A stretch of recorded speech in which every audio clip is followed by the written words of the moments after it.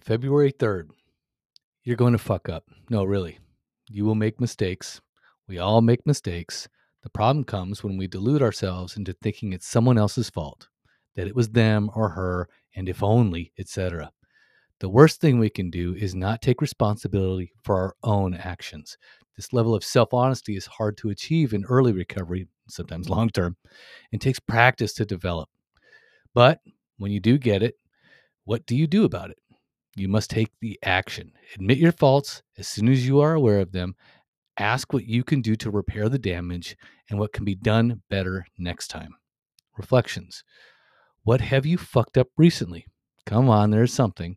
There's always something. Daily challenge. Write a 2-column list. On the left side of the list, write the things you have fucked up recently, and on the right side, note what you should have done differently. And don't forget to listen to this week's full-length episode.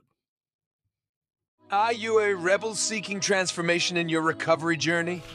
Then 366 fucking days sober is the book for you. 366 daily meditations. This book by the SoberPod Recovery podcast host and professional rebel, Carl, will help guide you towards a new way of thinking and living. Each daily meditation offers a fresh perspective, practical advice, and a healthy dose of Carl's irreverent humor to help you stay sober and embrace the challenges of life without drinking, drugging, or shitting your pants. Whether you're just starting your recovery journey or looking for a daily dose of encouragement and laughs, 366 fucking days sober is the book for you.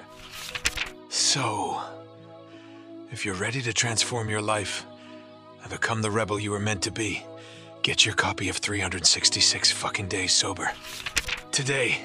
Available today on Amazon.com.